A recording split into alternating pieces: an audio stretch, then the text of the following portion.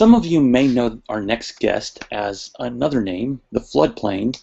Well, he's reintroducing himself as the artist Virtua.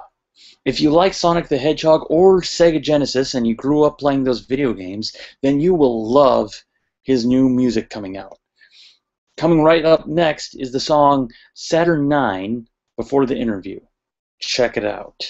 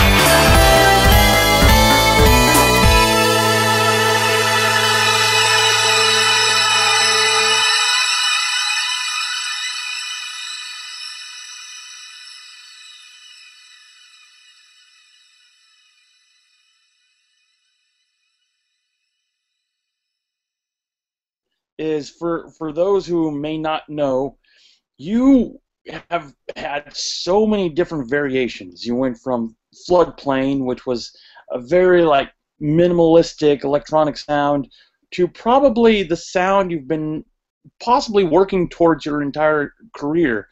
How did you get to become Virtua, and what was your inspiration? It actually was just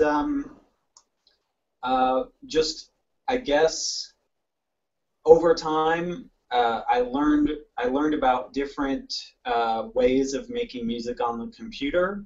The computer is really the main reason why I was able to arrive at the sound that I've been trying to get to, because there's just more and more music resources out there, more resources than there was 10 years ago when I was really trying to get to this sound.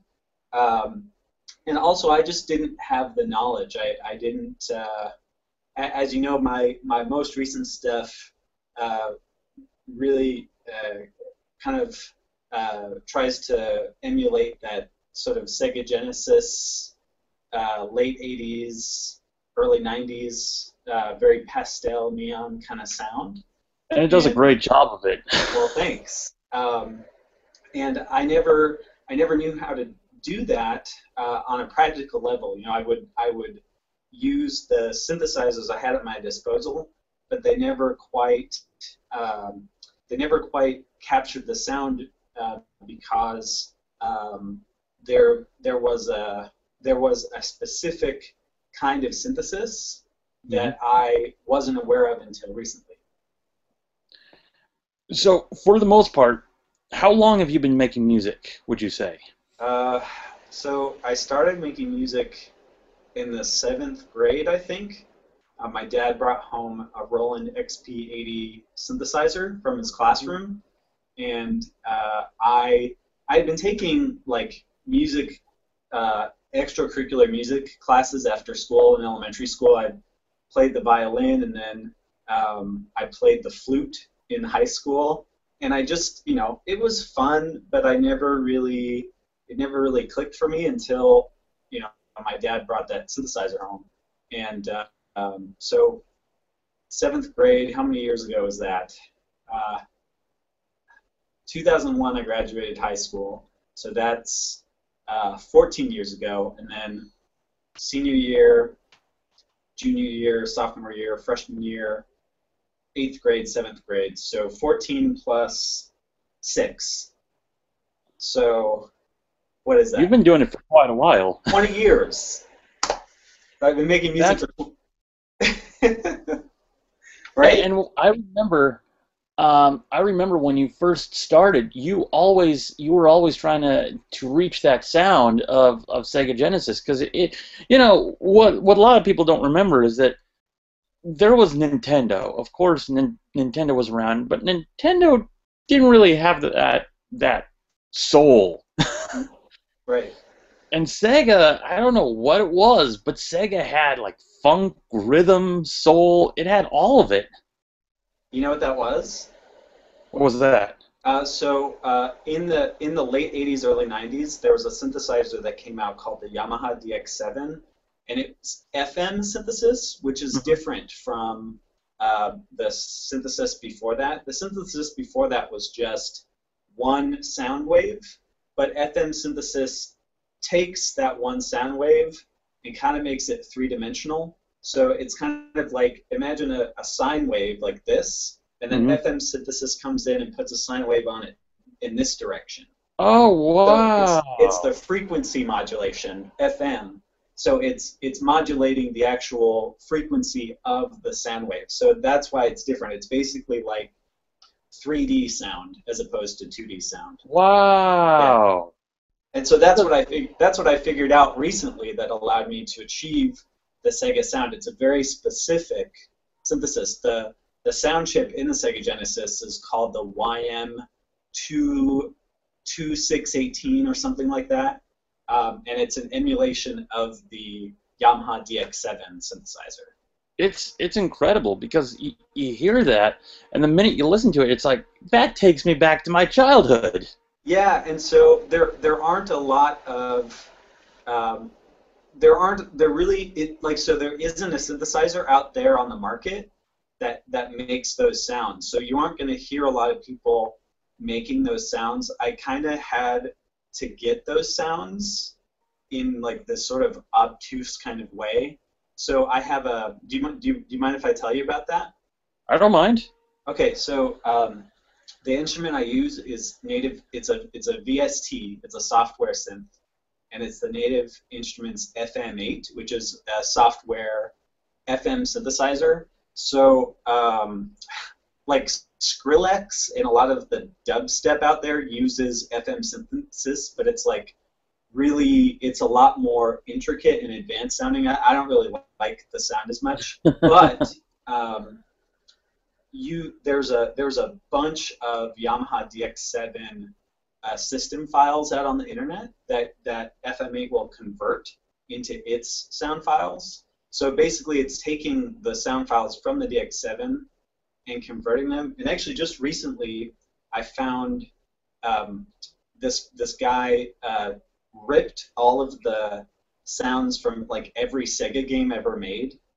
Wow.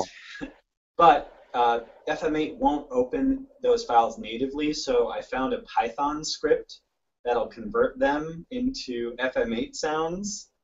So it's a little bit of a process, but so the sounds that I've been using, they're not really easily accessible, so you're not hearing them a lot in music. So my hope is to kind of bring those forward and kind of have a unique sound in that respect.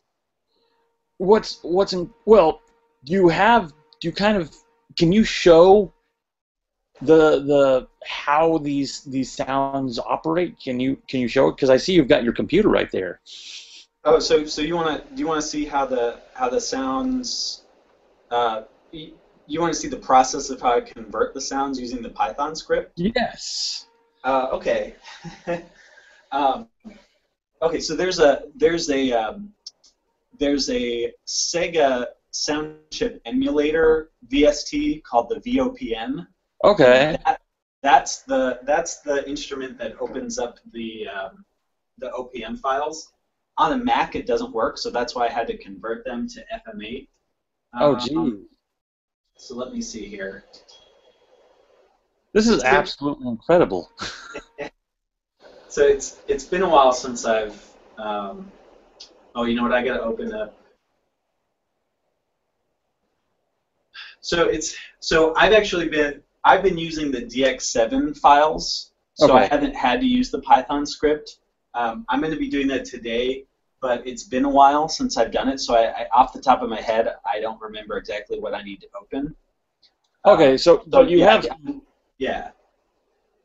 this is interesting because it reminds me of recently I saw the artist Dan Mulcanen, and Dan Uh, Mulcanen, what he did was he's a chiptune circuit bender, and he showed that basically the way that he makes his songs is he uses a Game Boy, and he actually goes in there and goes into every single track, and it's more like programming than actually song composition. Yeah, he's using LSDJ. I use a tracker program called Renoise, and Hmm. I can open up a track and kind of show you what it looks like. So what's the difference between this and like circuit bending and chip tunes? So so this is similar. Uh, so both Renoise and those trackers like LSDJ and ModPlug and Fast Tracker, they're all trackers, and basically what that means is you have kind of like an Excel spreadsheet, um, Okay. where you kind of, it's sort of like a player piano, those rolls on a player piano with the notches, and Mhm. as it's rolling, it's sort of telling which note to play. So Yeah. a tracker works the same way. It scrolls through the database spreadsheet, um, and in each of these cells, you kind of type out each note that you want. So you're kind of composing it in the spreadsheet, and then it scrolls Wow. down the spreadsheet, and that's how. So that's in that respect, Renoise and LSDJ are the same. But what makes Renoise different from those programs is that it's not just for chip tunes. You can Okay. make house tracks, dubstep, any kind of EDM kind of track that you want with Renoise, because you can load in any software synthesizer you want. So you can have really high fidelity sounds in Renoise, but you can also have chip tune sounds by using like a, I one of I use two software synths mainly for the chiptunes, and that's the FM8 with all the Sega sounds, and then there's a virtual instrument called uh, it's by Plog. It's like a Russian company, Hmm. and it's an emulator of all these different chip boards from like the Commodore 64 and Atari um, and the Game Boy and the Super Nintendo. Um, so so you can use Renoise as a chip tune tracker, but it's more robust, basically. What's fascinating is that with all it with such a simplistic sound, it takes a lot of work to emulate a sound that's so minimalistic. It can, yeah, it can, because a lot. I mean, I think what's the most challenging about writing music this way is that you're really it's really granular. Like you're placing every note in this spreadsheet rather than playing it out real time. Playing it out real time has a more natural kind of fluid, but Yeah. with composing it this way, you kind of gotta type it out in the spreadsheet, play it, hear how it sounds, adjust it. You can actually get I can sound like a way better musician than I actually am doing it this way because I can arrange the notes exactly how I want them to be. I don't have to play them out. You know what I mean? Interesting. Yeah. Very interesting.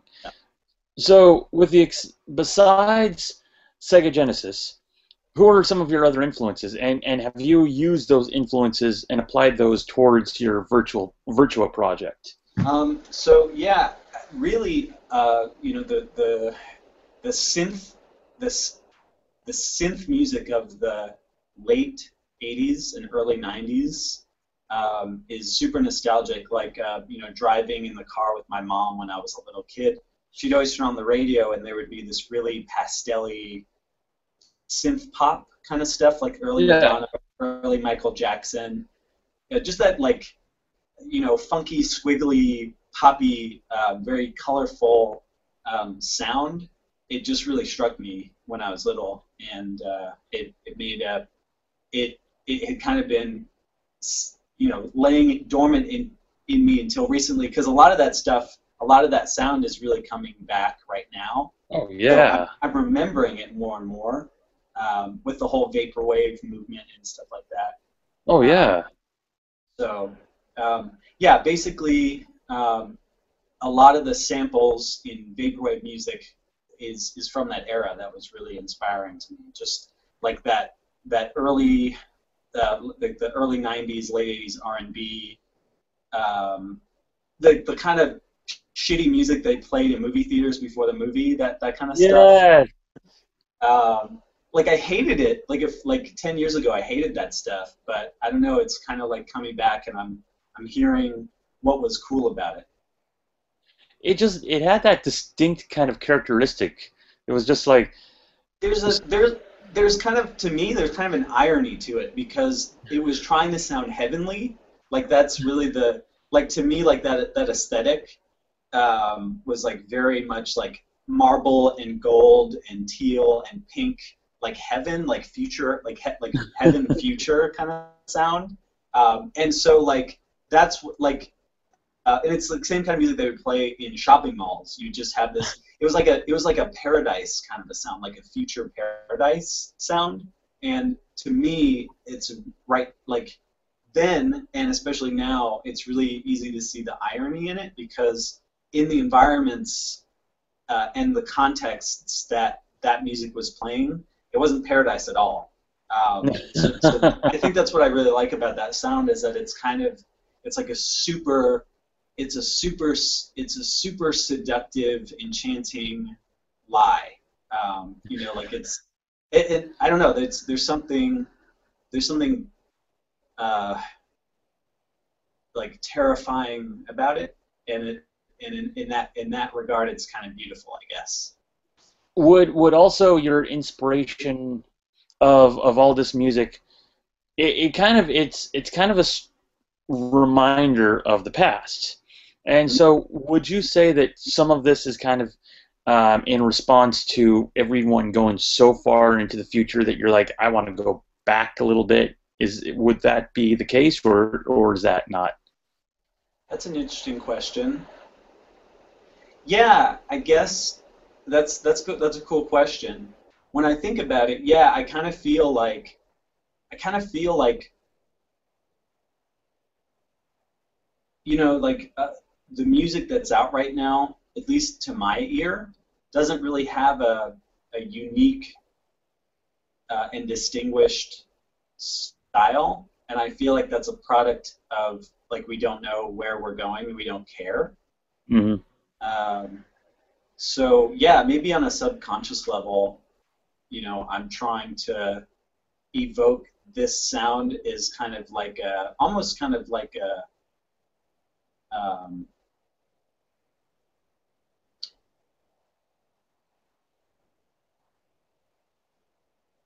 a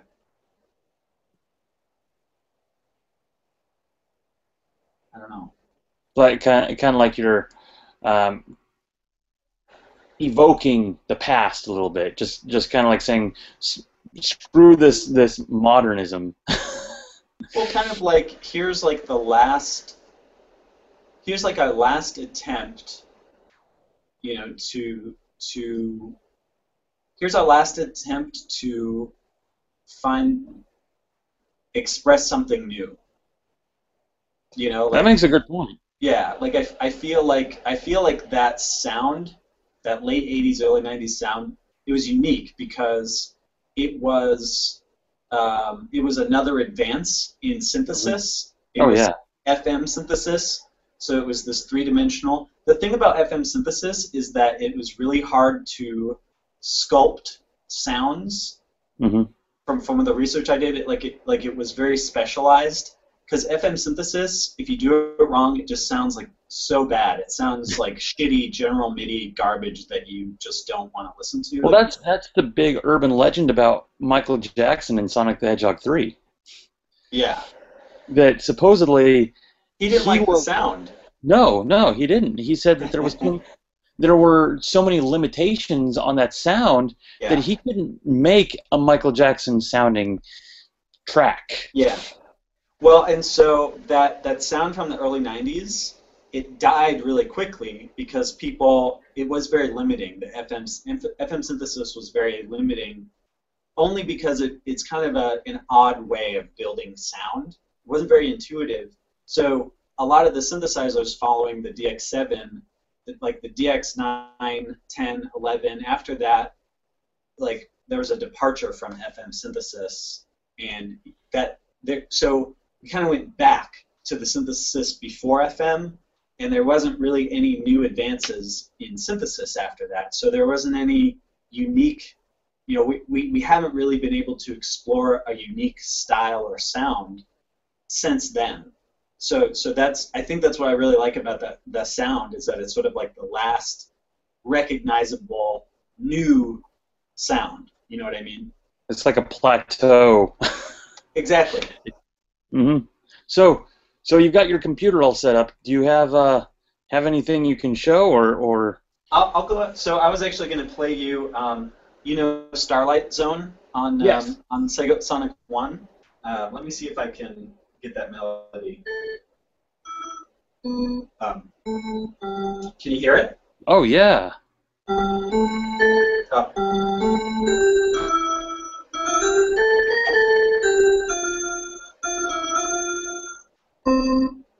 That's awesome.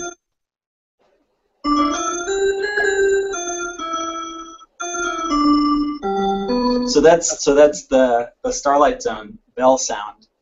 And I'll go ahead and I'll just play one of my recent songs so you can kind of see how a tracker works and how the song is constructed. So let's see. Oh, cool. I'll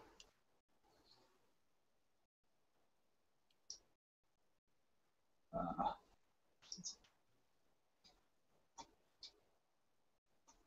and give me just a second here. Oh, no problem. Um,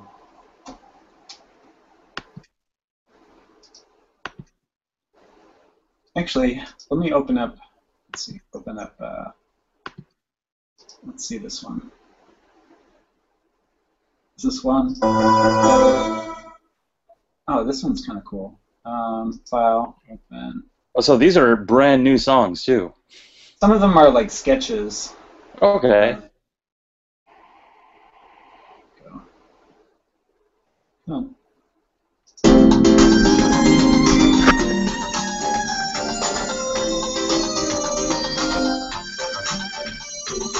Oh wow.